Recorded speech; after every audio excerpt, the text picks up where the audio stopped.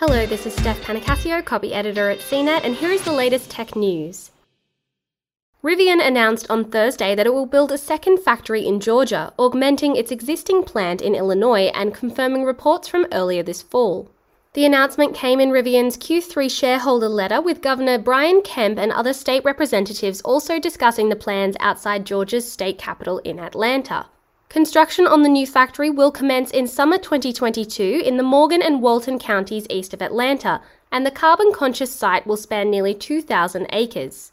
Rivian says the $5 billion plant will be the largest economic development deal in the history of Georgia, and it will eventually employ more than 7,500 people.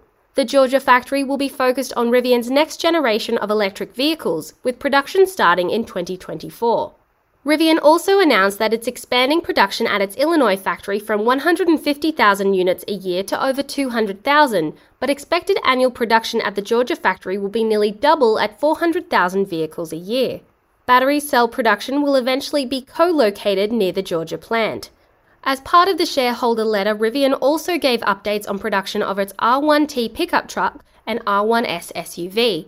While the company lost $1.23 billion in the third quarter of the year, it had generated $1 million in revenue from the sales of the first 11 R1T trucks by September 30th. Rivian says that through December 15th, it has produced 652 vehicles and delivered 386 of them, including the first two R1S models. At the end of the third quarter, Rivian had 48,000 pre-orders, but that number now exceeds 71,000, with most customers having to wait until 2023 for their vehicles. The first of its EDV vans for Amazon, which are built in Illinois, will also be delivered by the end of the month. For more of the latest tech news, visit cnet.com.